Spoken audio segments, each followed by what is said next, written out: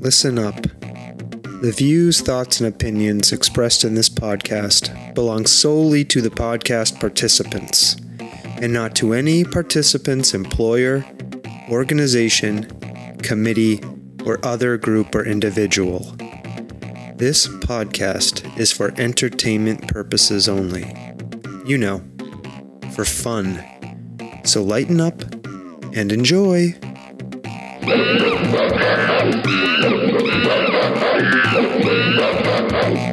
Oh, stomping Jen. You have to be quiet, that menagerie. What, of So the loud. apes? I love the apes. We're So not loud. quieting the apes. I'm going to make the apes louder. Oh my gosh. Well, I'm excited. On this episode, we have Paula Veleta from Studio 338 Handwoven. Paula is an artist who creates one-of-a-kind textiles for home and body using what we like to think of as a mid-century aesthetic, okay? Cool. I'm really excited. You know, I've told you before, Stomping Jen, I love talking to artists. Mm-hmm. They are some of the most fascinating people out there. That's right. This is going to be a fascinating conversation. I'm ready. Are you ready? So ready. Let's All right, go. let's go.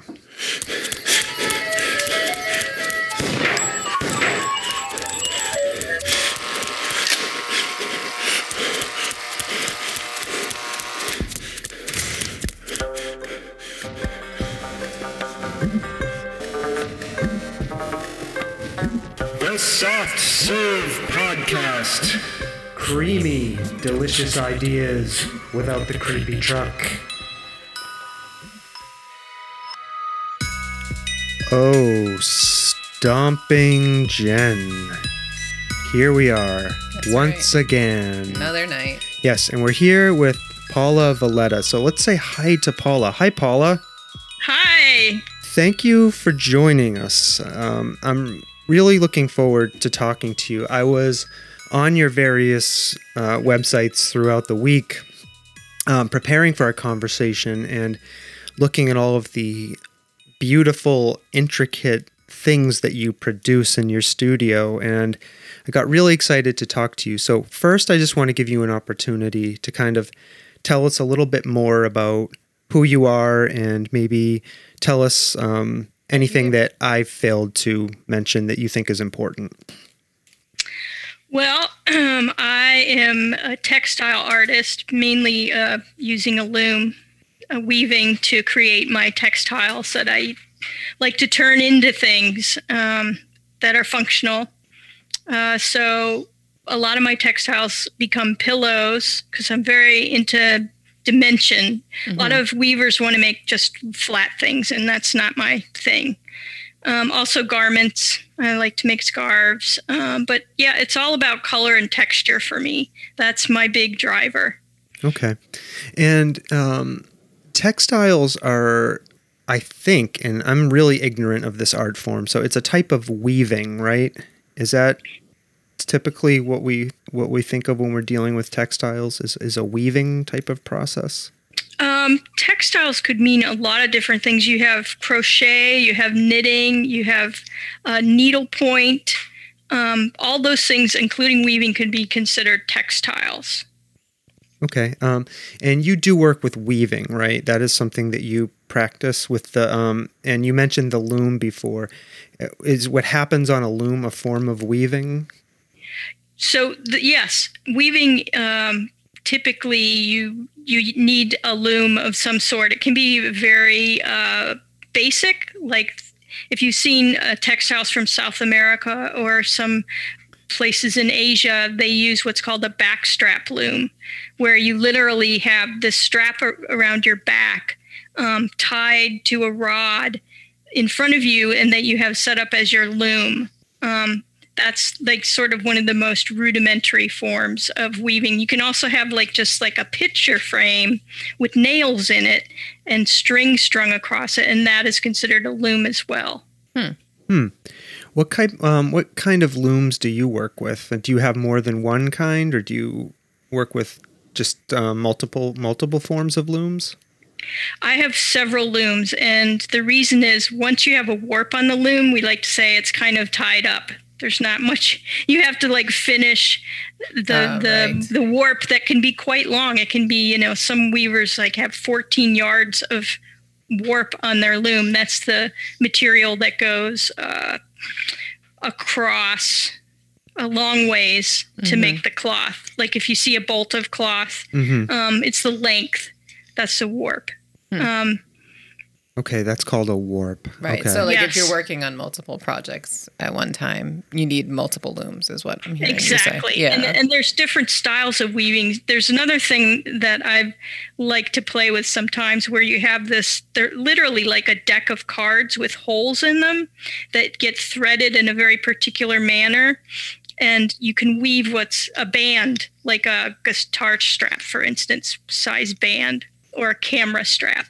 Oh, okay. And it's all so you tie it to a doorknob to get some tension on the warp, and you twist the cards particular ways to make the different patterns. It's very interesting, sort of time consuming, but very interesting way to weave. Now, the looms you work with, are they what we should think of as machines? Are they large? I don't even know how to describe it. Large things that like you sit at and you manipulate pieces of them. Like describe what a loom might look like to us. Yeah, sure. Yeah, so looms, started out being quite large. You have what's called a barn loom, which is literally the size of a room that a person kind of sits in and, manipulates. It is like a machine, but think of it, it's all wood, and the mechanical parts of it are all driven by the weaver. There are mechanized looms, but in my case, I don't use a mechanized loom, but some people do. It's so interesting. Like, I don't know why in my mind, like, I know you're not talking about this at all, but like I can't help but think about like as a kid, and my daughter has recently gotten into like embroidery floss bracelets, like just knotting the string to make pattern on a bracelet. I don't know why I'm thinking about that, but like as you're talking about a loom, like that's the image that comes to my mind, which is not what you're talking about. But the type of thing you're describing is a woven object. It would be a type of thing that a person might wear or something like that. Paula, do you work on that scale of like something like a bracelet, or do you tend to work with woven objects and textiles that are bigger in scale? Yeah, definitely bigger. The width for a scarf, I like to weave wide scarves because those will be like about 15 inches. And then, I have a loom that can weave like 45 inches wide. Wow. So that's about as wide as I go. But back to your idea of the knotting, that's actually how Persian carpets are made. Oh, wow, really? So you actually have to tie these particular kind of knots over every warp end. So let's say, you have a carpet that's 4 feet wide. There's X number of warp ends. Let's say, 500 just off the top of my head. Probably not that many. But anyways, you have to tie a knot around each one of those. And, they get packed in place with another thread in between. So it's very labor intensive. Wow. I had no idea. Yeah. So you mentioned that you produce, was it like pillows and other types of wearables? What are the types of wearable things that you make with textiles and through the process of weaving? So ponchos are a big one for me as some kind of wrapped garment. That's I do a few constructed pieces that are kind of like sweaters, but they're very basic. They're not a lot of it's a lot to weave. Spend a lot of time weaving fabric and then cut it up. You have to have a pattern and everything, and then if you mess up, you can't go get extra yardage. You just have what you have. So I've started to experiment with that, but not a lot yet. Yep. And I notice right now you're wearing what looks like a scarf or something around your neck. Is that an example of something you've made? Yes, it's a cowl. A cowl. Oh, cool. Oh, Yes, cool. a cowl. So yes, I like to make these because when I put a warp on to weave scarves, I always like to put these on there too because I can weave them much quicker because they're short. Mm. Yeah, I have to say, like, I love a wrap or a scarf. You know, the time. No, I'm not kidding. The times when I'm cold and I'm sitting down here in our little studio, which also doubles as my office when I'm working. Sometimes I wrap myself in like a knitted scarf, right? Mm-hmm. And I don't know where you got this thing from. I think it's wool, but it makes me feel like cozy. It makes me feel wrapped up. Like it does something to you aside from just making you warm. Like it makes you emotionally It's like warm. you're swaddled like a baby. Yes. There is that, yeah. Is something about that reaction that people have, hopefully it's not just me, to those garments, like one of the reasons you work with that form, like a wrap or a cowl or something else like that? Yeah, absolutely. Absolutely. I mean, as I mentioned before, I like to work with dimension. So the body, is a form of dimension for cloth to get wrapped around, and it takes a different shape depending on who the wearer is. Mm-hmm. So that to me is very interesting. Yeah, and as I'm thinking about it, Stomping Jen mentioned it's like being swaddled, and I think there's something to that, like that sense of security, that feeling of being wrapped up in something, right? Mm-hmm. That attracts people to like these blankets, and these types of garments. You know what I mean? Mm-hmm. I don't know. Do you find when people share with you their experiences with your garments like that they have that kind of reaction to them? Like it's like satisfying something deep inside of us? Yes, yeah, absolutely. I mean, pre-COVID, when people could come to my studio during like an open studio, just watching people put something around their body, you could just, you had a sense of that connection of coziness and comfort. Yeah, absolutely. Is there something you find particularly interesting or satisfying about working with textiles and the process of starting with like, I guess it's thread or the raw material and turning it into something that a person could wear or, display on their couch and snuggle up with? Like, what about the process intrigues you or has attracted you to it? Weaving is very process oriented. And as you say, you start out with yarn and then you have to make a warp, and then you have to get it on the loom, and there's so much involved in all of that. And planning what you're going to weave, what the pattern's going to look like, what the materials for. There's a lot of mathematical calculation to figure all that out. And then the whole process of sitting at the loom and watching the color and the texture and the pattern come together. I just find that really just really thrills me. When you sit down to design a piece or think about a pattern that you want to see on a pillow or on a cowl or a wrap, how does that start? Does it all sit inside of your head and you just go to the loom and start the process, or do you sketch it out on paper? Like, walk us through how you take a design idea and get it onto a finished product. So I have two different approaches. So the pillows are very much free form and spontaneous, where I just pick the yarn I want to use, put it on my simplest loom, and just kind of go at it with some very basic kind of ideas and let it kind of form from there, based on what colors I'm using. The other things like a blanket or a garment, I work on a more complicated loom, and that requires me to do a lot more planning. So I have a computer program that allows me to make up the patterns, which are called drafts. That then I take that information and apply it to all the other steps in the process. Yeah, and that was a question I had for you, is what role computers and software play in your process? And it sounds like they do play a role. Absolutely. So, I mean, think of graph paper. We've all seen graph paper, right?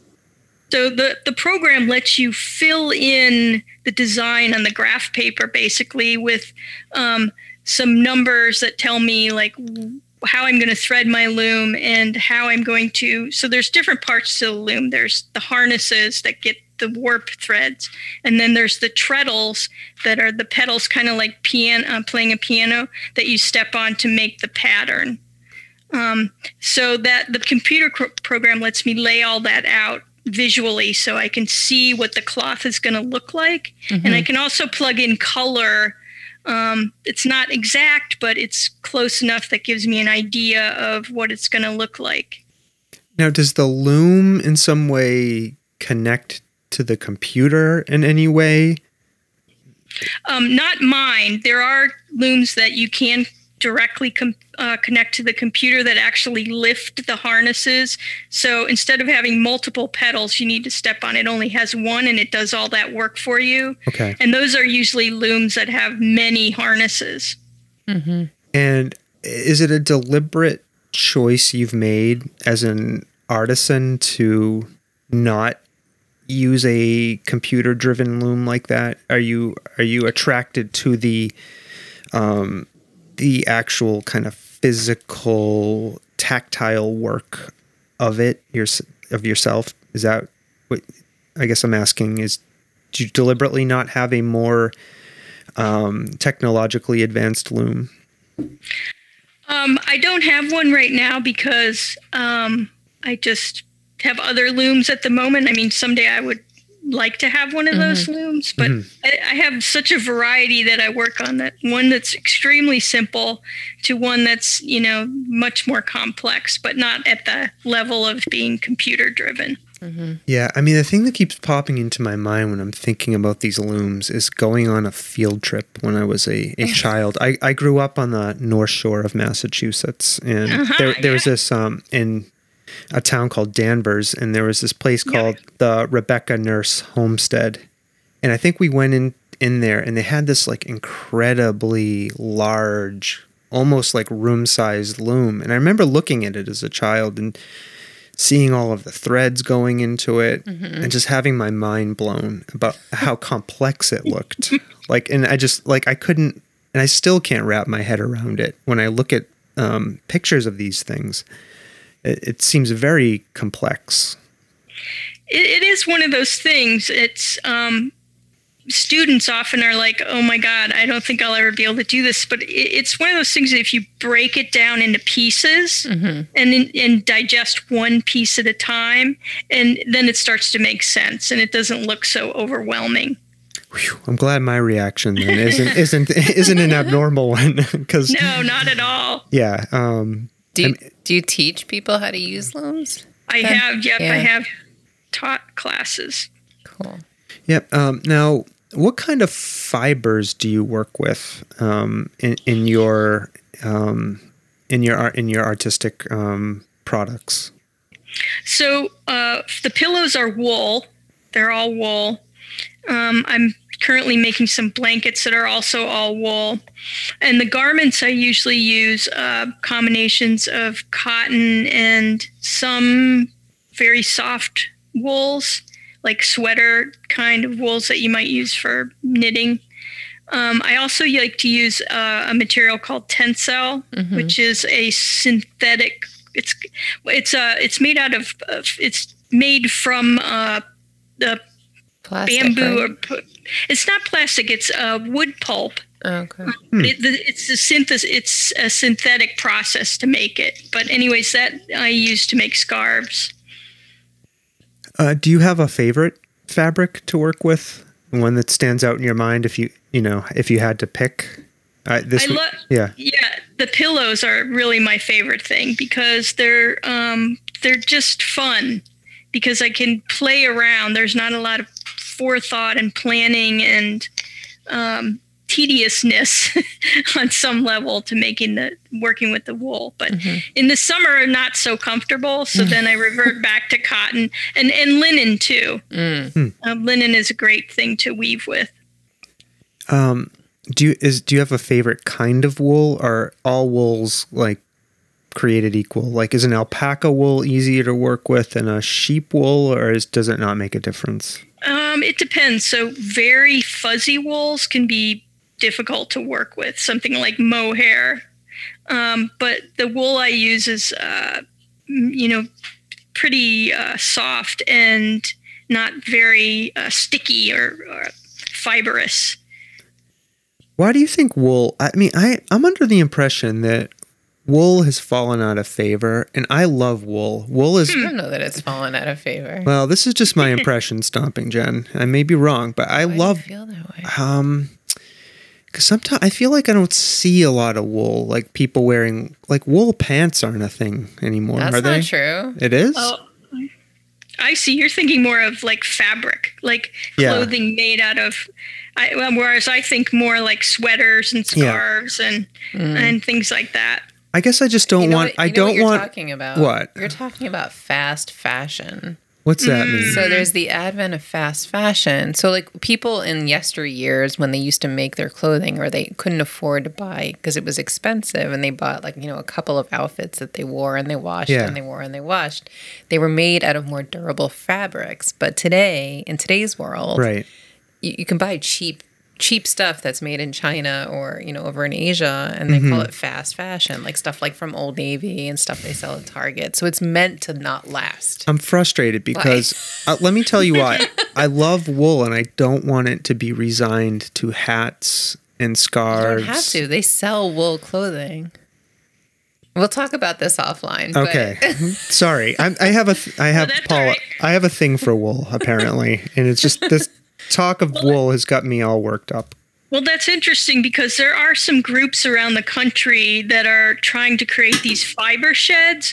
And what that is they go to local farmers and they get the wool. They go to local mills and have it processed. They go to a weaver and weave the cloth, and then they turn the cloth into garments. So that's a thing that's happening.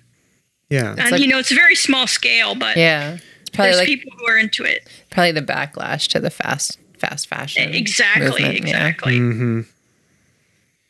Yeah. Okay. So, all right, we've talked enough about wool. I had more questions about wool, but I'm going to move us along from wool. Okay. When you think of the most challenging fiber to work with, what comes to mind? Oh, something very fine, something incredibly thin. So a very, very fine linen or silk can be kind of tricky because the tension has to be just right, or as threads start to snap. And then that's really a pain to fix them. Yeah. Is that fixable? Like, how do you have to like splice the threads back together, sort of? Yeah, it's kind of like that. You have to kind of weave it in place and make a new thread, and it's not fun. Not a fun process. Yeah. One that I don't like to do. Yeah. Now, when it comes to sitting down, if that's the right word, at a loom and working with it, I'm wondering if there's something. I'm kind of thinking in a meta sense about the human machine interaction and producing an artifact from that. Is there something about that interests you? Yeah, it's very physical. It's sort of like my upper body workout when I'm working at my big loom, because I have to hold my arms, as 45 inches apart to throw the shuttle back and forth. Oh, wow. So it can be very, very physical in that way.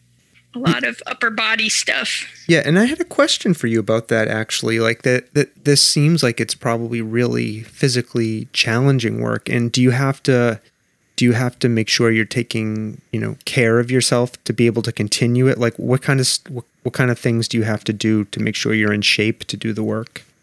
Absolutely. So I find yoga very helpful. Any kind of like stretching stuff, definitely upper body, and also legs, because you're stepping on these treadles and lifting up, in my case, in my big loom, 8 harnesses, and it's heavy.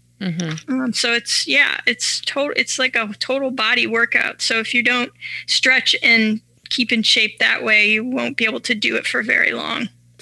A lot of artists and creative people talk about the state of flow, right? So, and when you're there doing what you do on the loom, and moving your arms and your legs and moving around, do you get into that state of flow and feel like you're one with the machine in a way? And I certainly do feel that way. It's such a process, because you're weaving this cloth and you're having to look at it and pay attention that you don't make a mistake, because going back and undoing it is also problematic.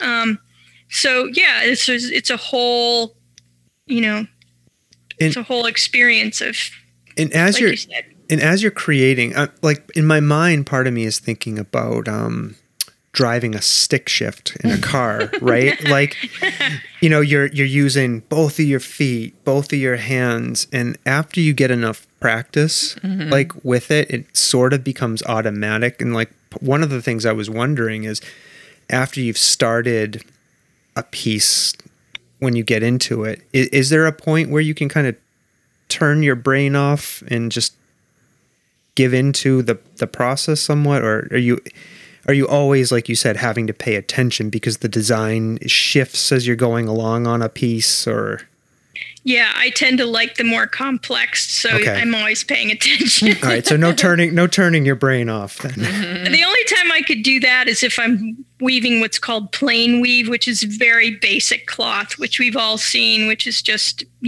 over, under each thread.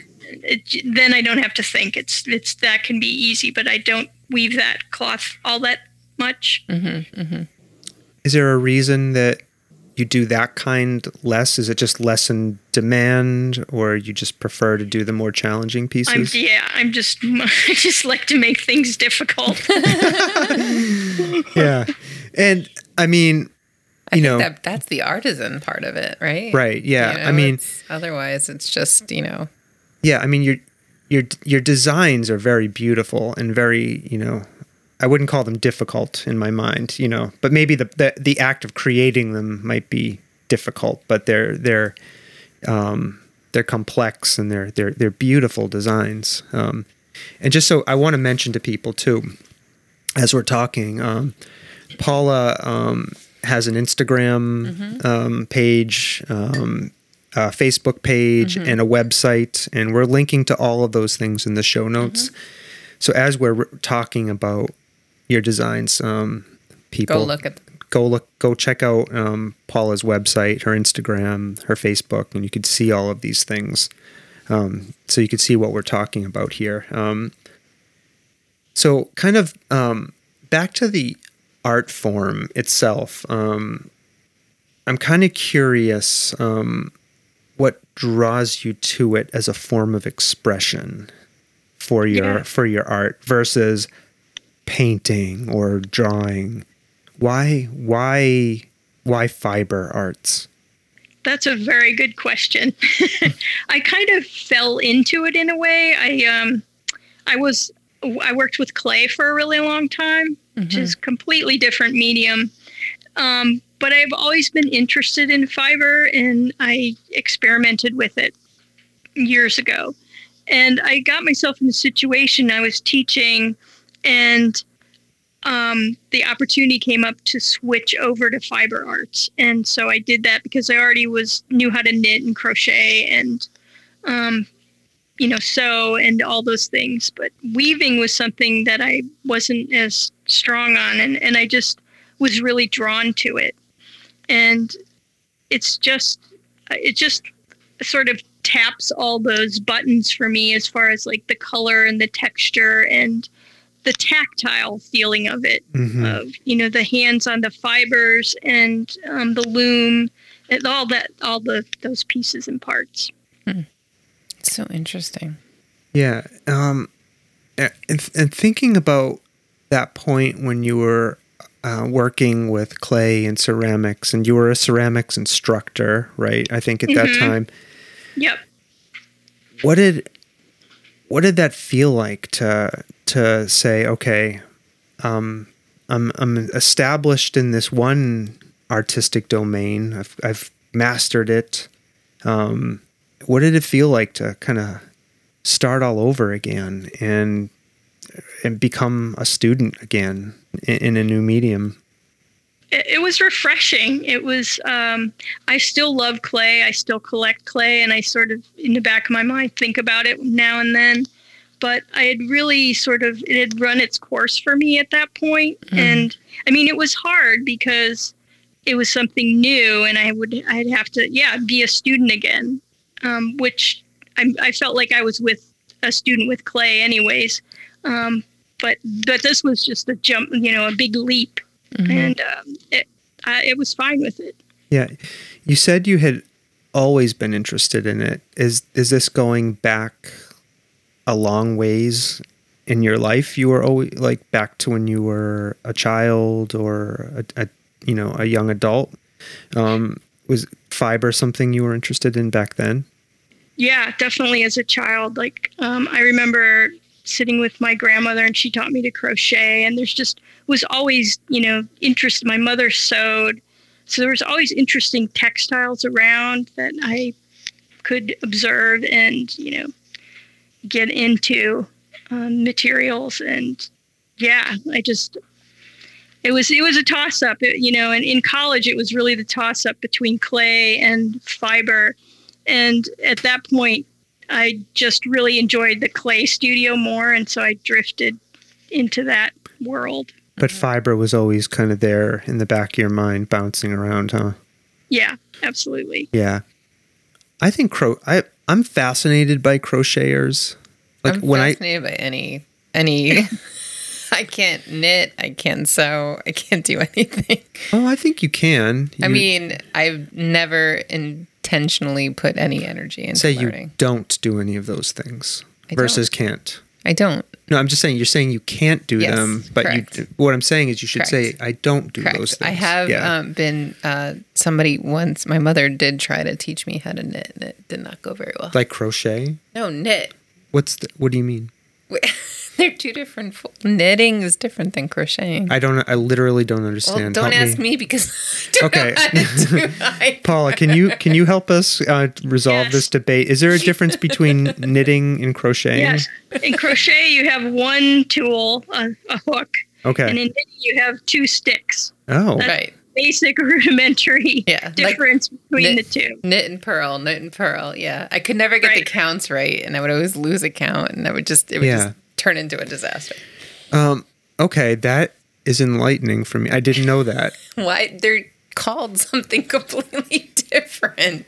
Well, they're not both knitting. They're not both crocheting. I know. I thought maybe they were just like colloquialisms for the same thing. No, they're different. Okay, so they're different techniques. Yeah. Okay. Exactly. Right. And I always think to myself, I've always viewed people who they just like pull out of a bag, right, a ball of yarn and needles and start making things, like whether it's in the airport or in a meeting at work. Yeah. I'm like endlessly fascinated and envious of those people. Yeah. Like that they have this thing that they can just pull out and just start doing and be making something. It's like it's fascinating to me. It's very calming. Mm-hmm. I know, like if I'm feeling anxious and I take some knitting with me, and it just helps me get out of my head and just focus on what, my hands are doing. Yeah. That's a big part of, I think, fiber arts in general, is just that sort of Zen focus of getting out of your head. Yeah. And for the people listening to this who might not have yet gone and looked at your website or Instagram or Facebook, can you describe your design aesthetic to us? How would you describe that? So I'm very drawn to mid-century, sort of very classic lines and geometry. I think that has a huge influence on me. Mm-hmm. When I look at my designs, I think about that a lot. So would that be, I'm sorry, like mid-century, 20th century? Yeah. Yes. Okay. Exactly. Yeah. Right. Like Mad Men. Oh. Yeah, exactly. He's like looking at me like he has no idea what I'm talking about. What would that?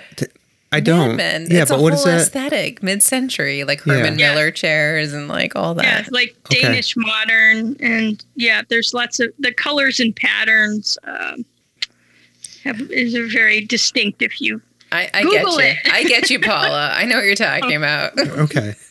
Well, I'm just assuming that, a lot of the people listening to this might not, like me, I think they may most not people know it. that they may not know this world, right? Right, yeah. And that's why I'm asking, I think, at these questions. I literally don't know the answers. I think at this point, if you don't understand what we're talking about, then you need to go look it up.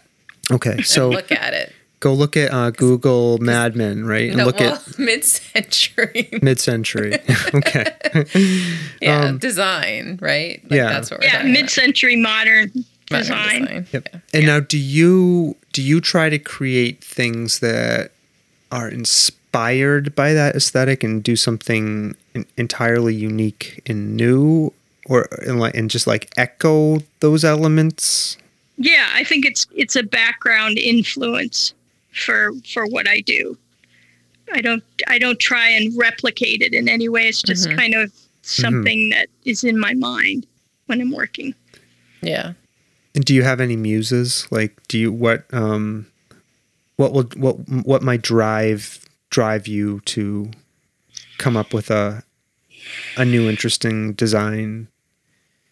That's an interesting question. I would say color is kind of my muse. I mean, that's the thing that I think I'm most known for is the color. Yeah.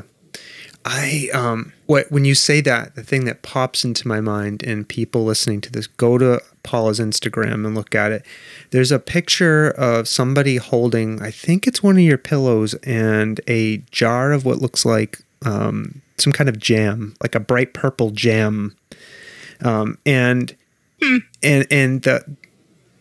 think the pillow, either the pillow was reminding somebody of this particular jam, or maybe the jam was the color of the jam was inspiring the pillow or something. But it definitely seemed like the two were linked in some way. Did you say jam? Yeah, and maybe I've got. Yes, that's a picture of me holding my cranberry sauce from Christmas, and I have a crocheted shawl on. Okay. So I got that all wrong. Yeah, but you got the color analogy. You got that right. Yeah. So I guess what I'm asking, were those two associations intentional? Like, Absolutely. did the cranberry sauce inspire that piece, or vice versa? Did you? It inspired that picture. Yeah. Yeah, with the shawl. Yeah, that was very intentional. Absolutely. What's your favorite color? Oh my gosh. Or color palette? Yeah, like color palette would be better. Yeah. I like kind of mixing browns with purples or blues. Those are two of my favorite. Or pink, brown and purple, pink, or blue. Okay. Combinations I really like a lot.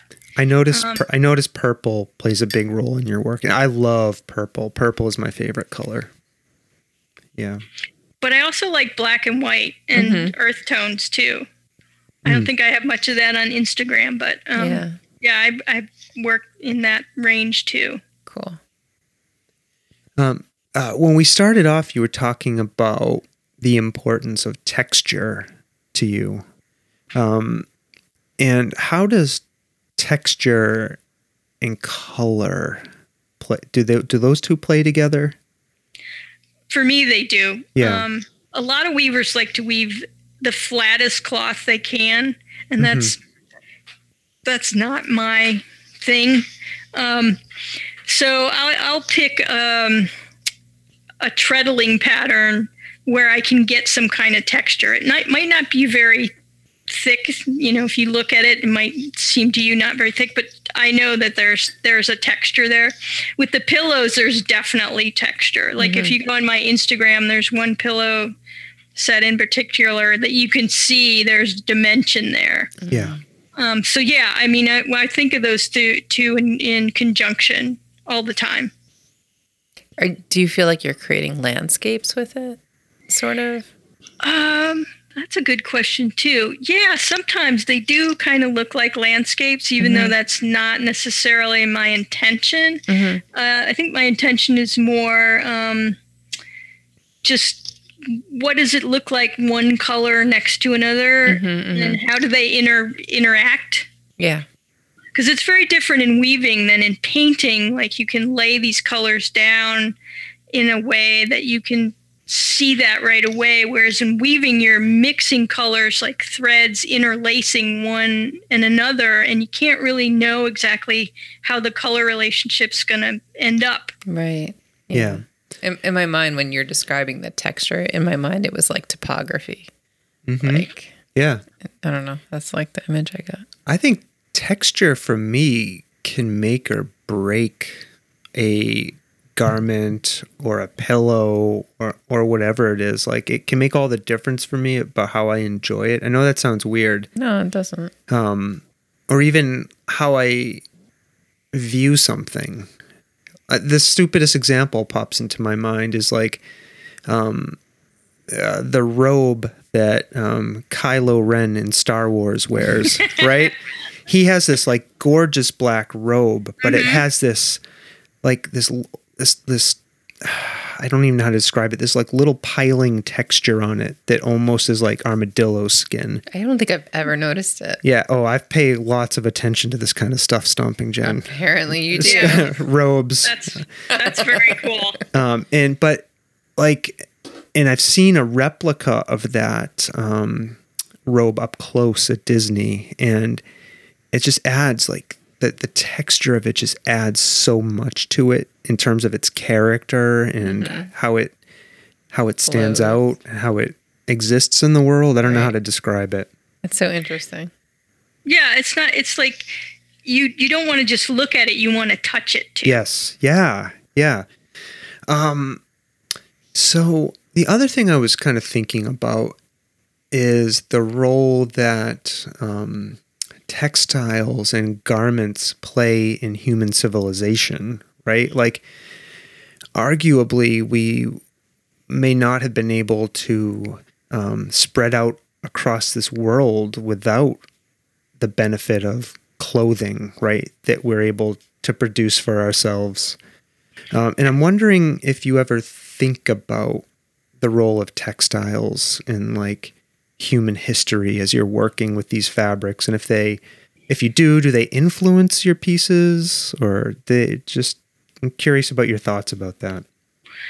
Yeah, I'm not sure they influence my work in particular, but certainly thinking about weaving as a practice and just how much it's transformed human history. I mean, think about sails on a ship, right? That cloth all had to be woven in order to, get it on the ship and make the ship be able to go somewhere. I mean, that's just one example. But yeah, I mean, it's right. And clothing ourselves and all these rich garments that you see from various time periods in history, every bit of that somebody had to make it by hand. So yeah, I'm fascinated by that. Yeah. And do you think in particular ways about how handwoven articles connect people in places? Are there certain areas you're particularly interested in, either personally or maybe as a historian of fiber arts? Yeah, South America, they've produced so many amazing, beautiful textiles. Indonesia, some really beautiful, beautiful textiles there. Europe, Scandinavia. All those places have, to me, really, really beautiful textiles. A lot of geometric shapes and that I'm drawn to come out of those various cultures. Yeah, it's fascinating to me how, I'm trying to, in my mind, reconcile where clothing transcended becoming purely like an article needed for survival and became a form of artistic expression, right? Like, that's so fascinating to me because it's extra work, right? Like extra cognitive work, extra physical work to make these things not only functional in their protective role, but also to make them like beautiful. Like, I don't know. That's just, it's so interesting to me.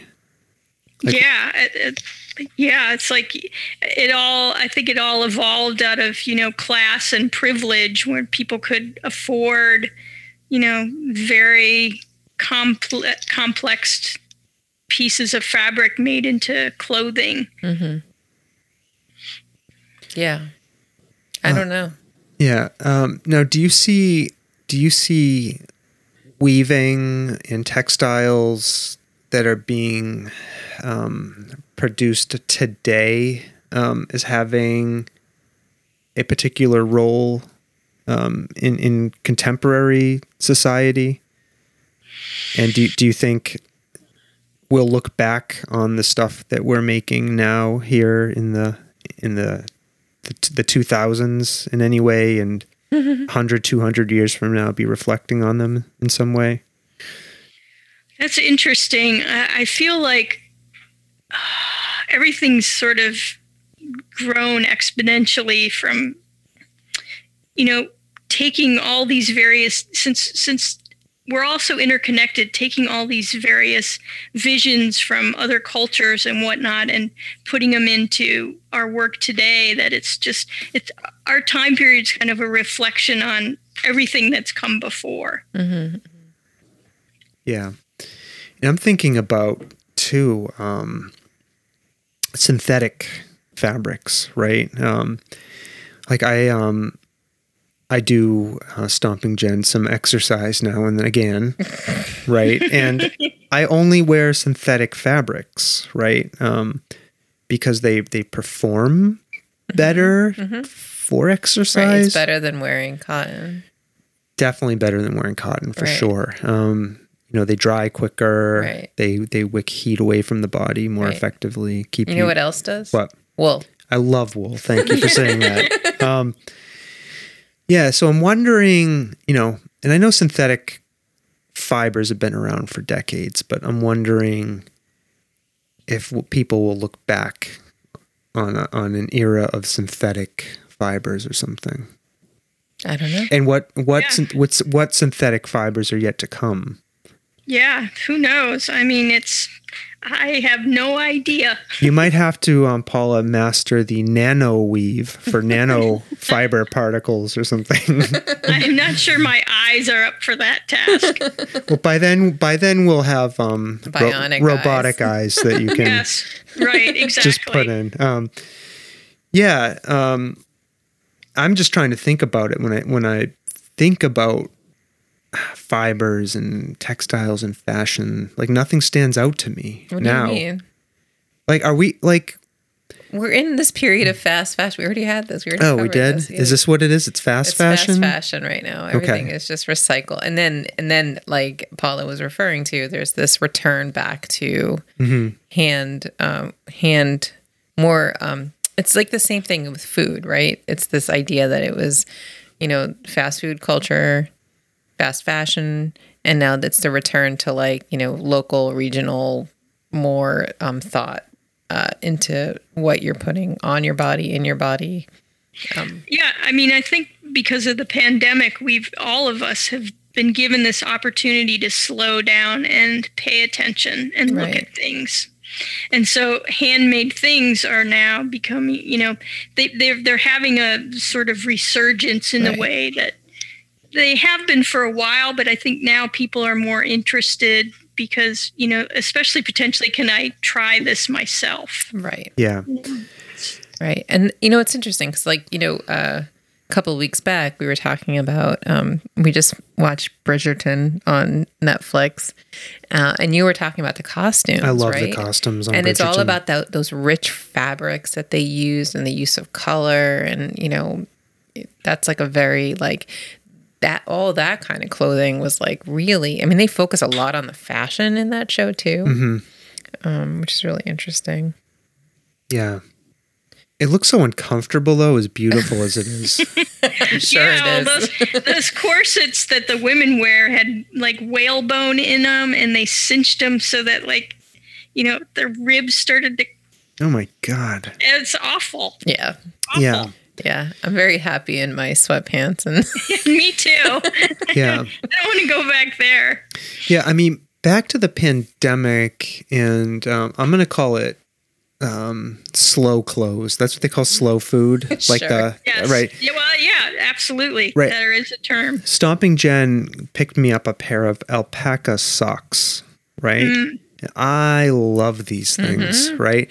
And this is probably TMI, but one of the things I love about them is you can wear them and they don't smell. Right. You can wear them multiple times and they don't pick up your foot odor. Somehow they are this magical fabric that doesn't stink ever. I'm going to buy you a full wool wardrobe. Yeah, it's true. And they're warm. I can wear them around. I'm going to wax poetic about your No, it's this thing, but it's this thing. It's this thing that we were talking about before about the comfort. Right. And these things will last forever. I just feel comfortable when I wear them. I feel enswaddled. I'm going to get you some wool underwear. All right. I'll try it. I will try it. Okay. One thing I wanted to ask, kind of related to your switch from clay to fiber, and maybe you mentioned this already, is transitioning from one art form to the next. Do you miss working with clay? I know you said you're still collecting it and you have pieces around, but do you miss the medium, getting your hands in there and doing stuff? Sometimes I do. Yeah. Sometimes I think about it.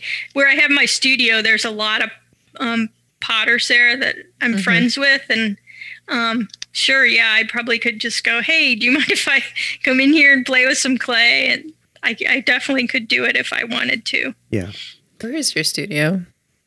It's in an old mill building in Florence, Massachusetts. Is it at the Brushworks? Yes, it is. Yeah, so that's great. What is it like? Is it important to you to be in a building where you're surrounded by other artists? Yeah, I think I don't right now see people at all, but before the pandemic, it was nice to go visit somebody's studio and have a chat when you needed a break. And it's just nice to know there's other people there to, if you need to talk to somebody to hang out or whatever. As a creator and an artist, do you need a separate creation space, that's outside of your living space and your home space? Yes. I started out having a space in my house, and it grew to be way too small very quickly.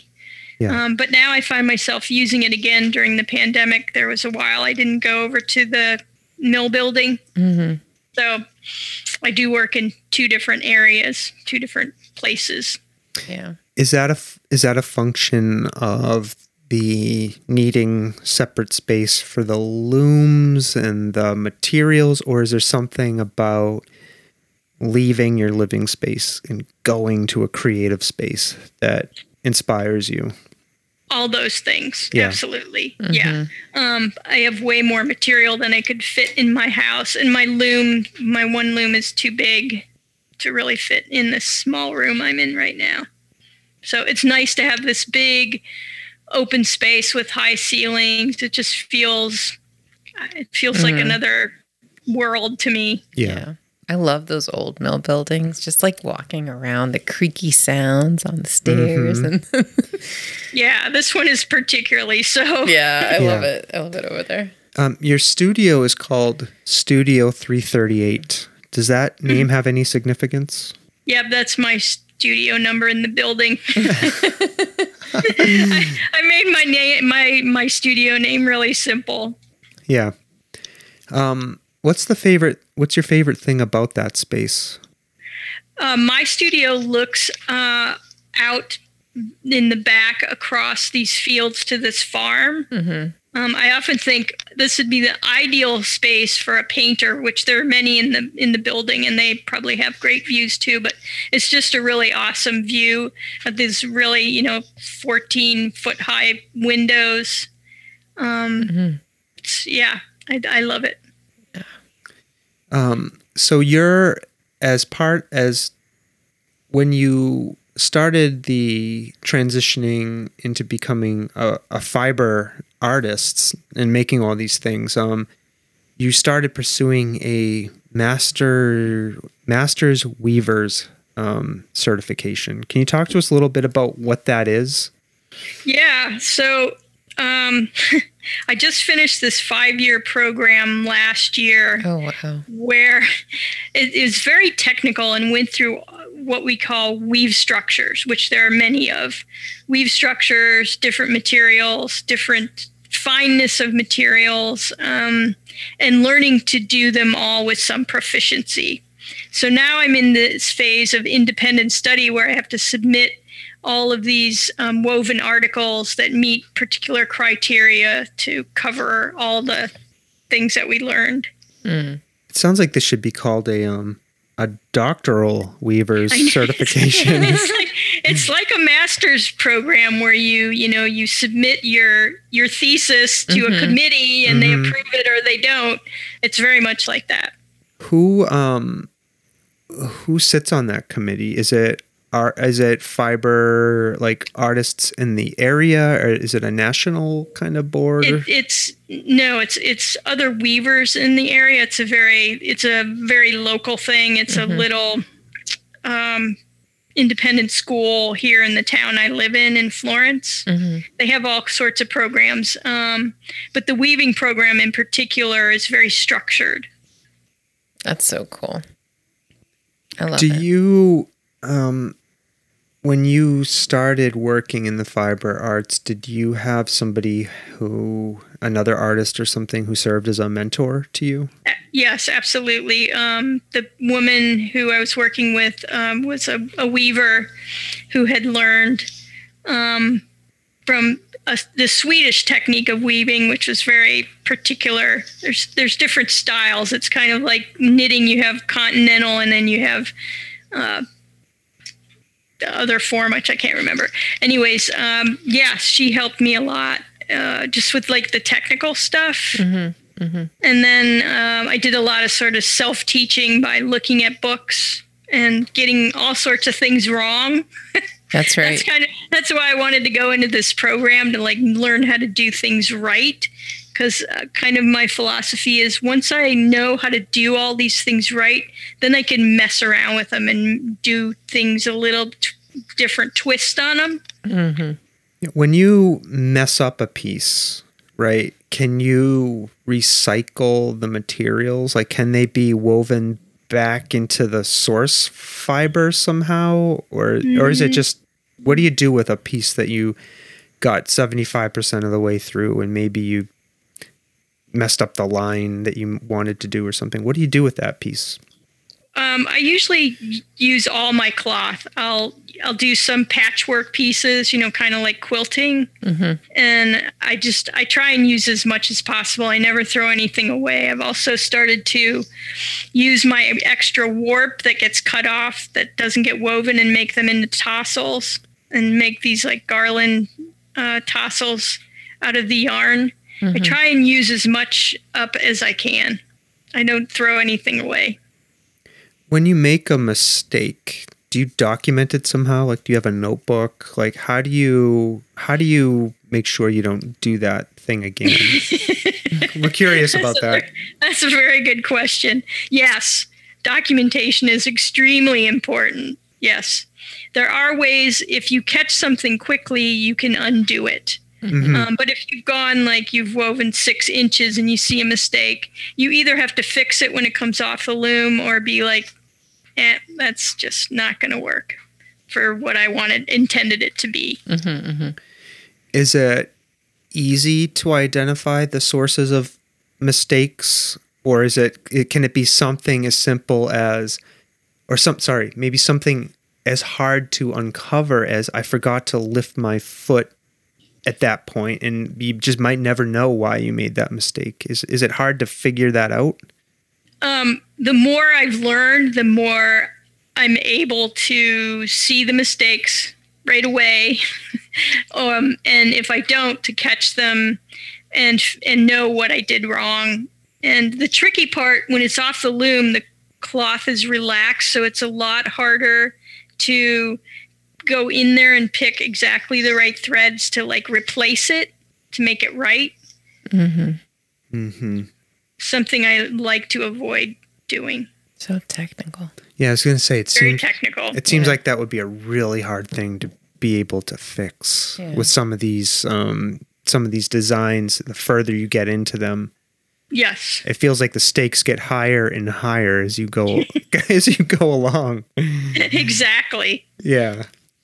So this question popped into my mind as I was thinking about fiber, right? Is that pests love fiber, moths and mice. Like, are those a problem for you? And like, how do you deal with them?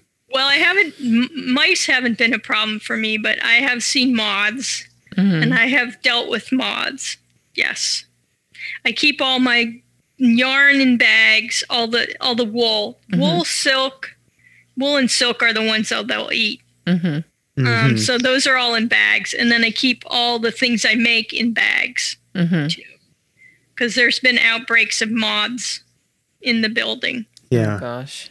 Yeah. And moths are surprisingly hard to get rid of once you get them. Yes, they are. I remember the house I grew up in, we had some kind of like grain moth that infested our cabinets. And it was like they were darn near impossible to get rid of. Like we literally had to throw everything away to get rid of them. Yep.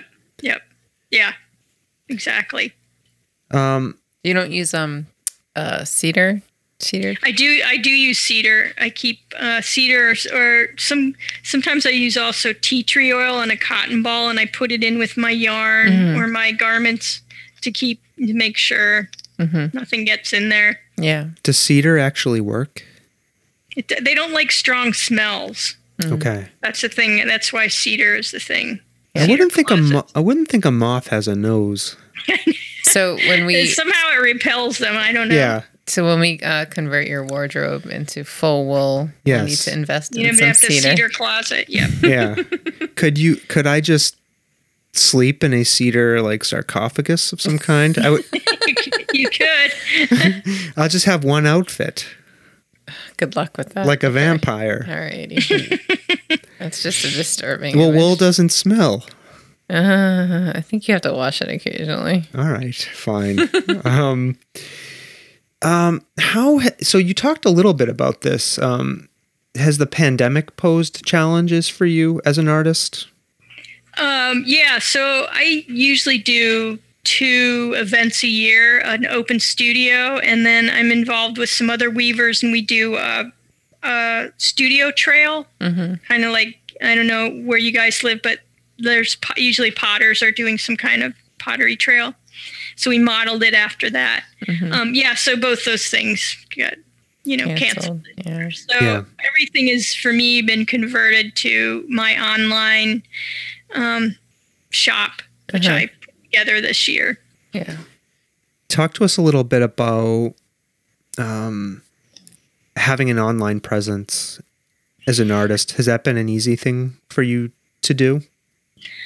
No, because as an artist, I want to be making things. I don't want to be spending all my time photographing and writing and, Marketing. Instagram. Yes, all of that takes time away from making things, but it's important. If you don't do it, then nobody's going to know who you are and see your work. Right. Yeah.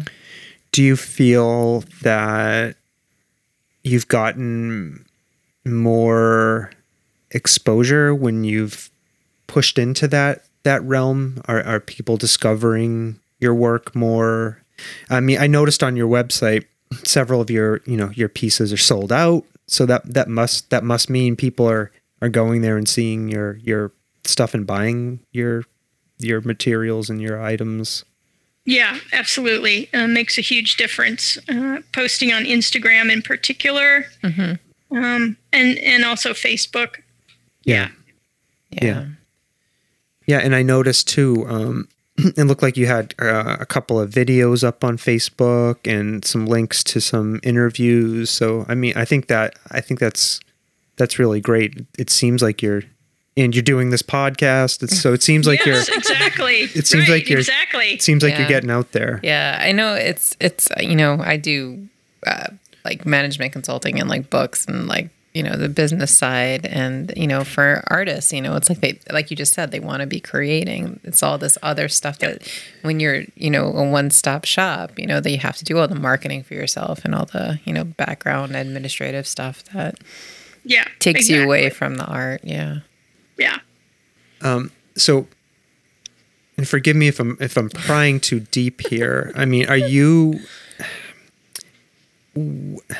did you have a career before you decided to pursue art full time in this way? Like, are you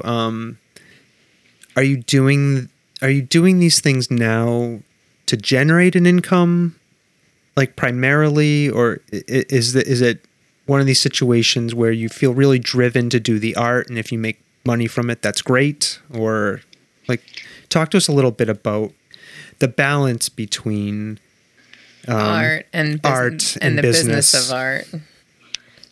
I've always made stuff because that's what I need to do. Mm-hmm. Yeah. Like, it's kind of it's who I am. I've always made things since I was a little kid. So it's whether I'm going to sell it or not, in some ways doesn't matter. I mean, it's nice to be able to do that. I don't have to be super concerned about it at this point. But I would do it regardless. Yeah, it's interesting. I'm reflecting on our own podcast journey here, Stomping Jen, and there are so many people I see out there who try to get into podcasting to make money, right? And my feeling, I mean, I'm a fan of this medium, right? I love listening to conversation. I love talking to people. And we don't monetize our podcast in any way. We have no plans to. Like, we purely do this for the love of it and for the desire to like connect with people and get people's stories out there, right? But what are you trying to say? I guess what I'm saying is I feel like even if we were making a living off of this, it's a creative outlet. It's a creative outlet. Yes. Exactly. I mean, you do it because you love it. Right. Yes. Yeah. Thank you. Yeah. I mean, I ideally, I wish our society was more appreciative of creativity in that way. But it is what it is. And, I do it because I love it. Yeah. That's awesome. So what's the strangest thing a person has asked you to make? Oh my goodness. I seriously cannot think of anything strange. What I have written down here is an example and a question mark, and this is only half of. I'm only half joking. Like, I wrote down like a death shroud question mark. Like, I thought that maybe as a textile artist, that could be something somebody might ask you to make. Sure, yeah. And absolutely. would you make something like that if somebody asked you? if it was, if it was the right situation, I would do that. Yeah. Yeah. Yeah. I know that's a curious thing, but I can't think of. I mean, I would say no if somebody asked me to make them something that I just did not want to make. Yeah, sure. Again, because I love what I do, and if I'm not going to love what I do, what's the point? Right. Yeah. Yeah. I think Stomping Jen's writing down a note here. She's planning my death shroud. Or make it out of alpaca. That's right. Yes. It's going to definitely be made out of wool. Yeah. And we don't have to wash it. And it will be purple wool. That's a good point. There we go.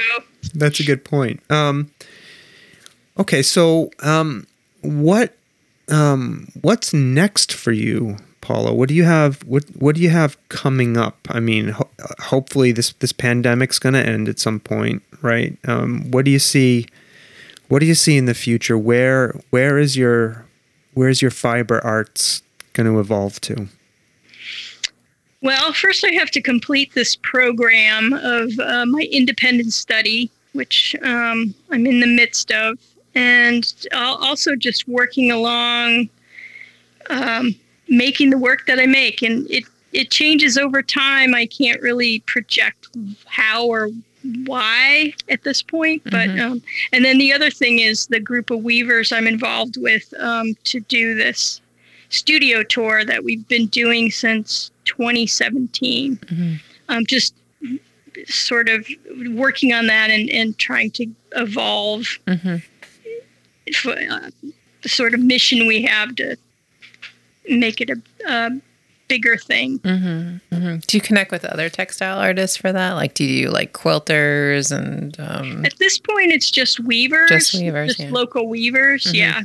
Because we wanted to focus on that specifically. Yeah, I know. So we live out in Belchertown. Oh, And there's a huge quilting community. They have a big show every year, annually. Yeah. There is? I didn't know that. Oh yeah. Oh yeah. Yeah, quilting's another fascinating thing. You should have a quilter on your show. Oh, that's an idea. Yeah. I'm trying to get that alpaca farm. Oh, did you write her? I did. She didn't get back to us. I'll write her. All right. Thanks. Yeah. Sidebar. Sorry, one other question. Like, what does it mean to have a group of people and artists who share a similar interest that you can connect with and presumably be buoyed by and draw inspiration from? How important is that for you? It's somewhat important for me. I mean, it's nice to be able to talk to people that speak the same language. Yeah. Like every discipline has their own language. People can talk about what they do and how they do it and share information and techniques and whatnot.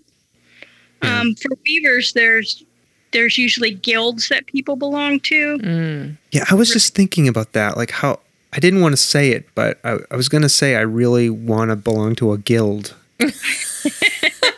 Because that sounds so cool. Oh my God.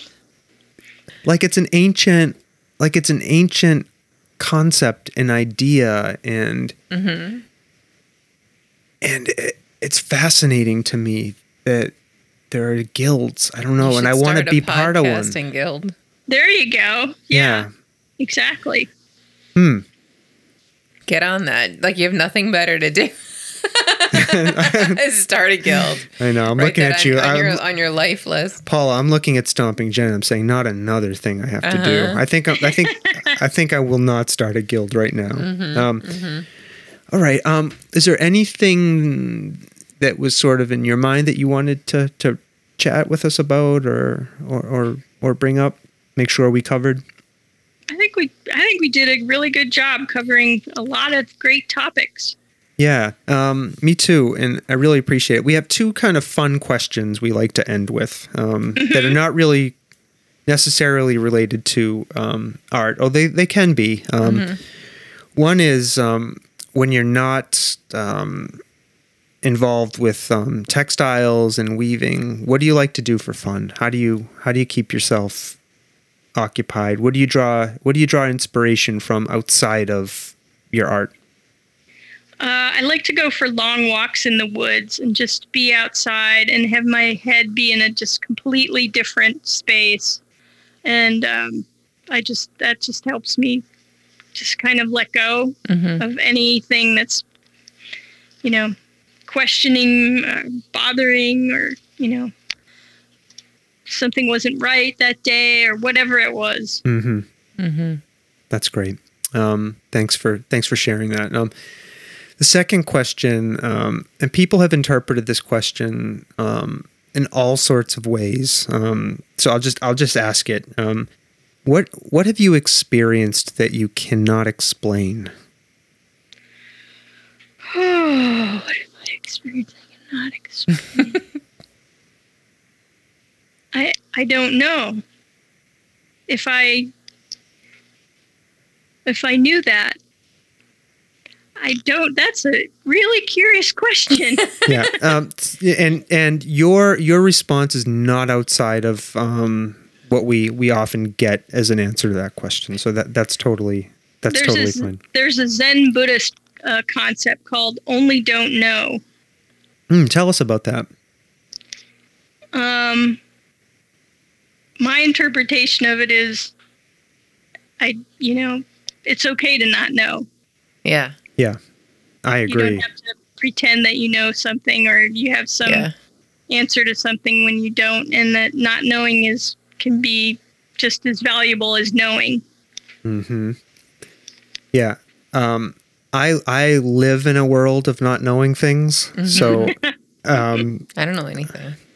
Yeah, and I frequently find I'm not agreeing with you. I'm sorry. I'm still ruminating on my own not knowing. Yeah. And I frequently find myself. But that's why we talk to people. Yeah. So we can learn about things we don't know about. And it's just humbling to not say, I don't know. Yeah. I just don't know. I don't know. The answer to that. Yeah. Okay. Well, I want to encourage everybody listening to this, okay, to please go to Paula Veleta's website. Okay, it's linked in the show notes. Presumably, if you're a fan of this show, you will see my social media posts about this. I will be providing links, Stomping Jen. Oh, great. In those posts to Paula's website, to her Facebook page, maybe the Instagram. Excellent. Right? People can find their way to those things off of the website anyways, right? Correct. But I will be providing links in multiple forms. Please go check please go check these things out. Paula makes beautiful artwork with textiles, and I'm going to be checking them out. There's lots of purple things. I love purple. Yep. And wool. Don't forget the wool. I love purple and wool, so I will be checking them out. Excellent. So please go do that. What else, Stomping Jen? What else do we want to say? Wear a mask. Wear a mask. You forgot to tell our listeners and fans that we love them. We didn't finish. You asked me for one thing. No. Okay, go ahead. We love you. Yep. Get vaccinated. Yeah. Do all of those things, right? Share with a friend. Yep, if you like our episodes, make sure. Right. Don't share the vaccine with a friend. No. Share this podcast with a friend, please. Yes. Download, subscribe. Yeah. Share with a friend. That's right. And if you are listening to this and you say, I would like to appear on the Soft Serve podcast, all you want to talk to you. Yeah, just reach out. That's okay? And we'll schedule you up. Right. And again, finally, Paula, thank you. I have enjoyed our conversation immensely. I learned a lot. Like you said, I do feel comfortable operating in this place of not knowing things, and I look forward to learning from these conversations. And I learned so much from speaking with you. So thank you. Oh, my pleasure. It was enjoyable. Yep. All right, are we gonna play ourselves out of here, Stomping Jen? We are. We're gonna hit the music. We're gonna say bye.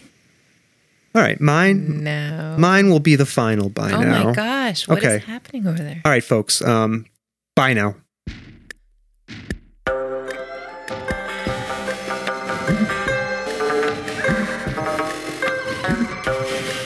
this world of ours, ever growing smaller, must avoid becoming a community of dreadful fear and hate.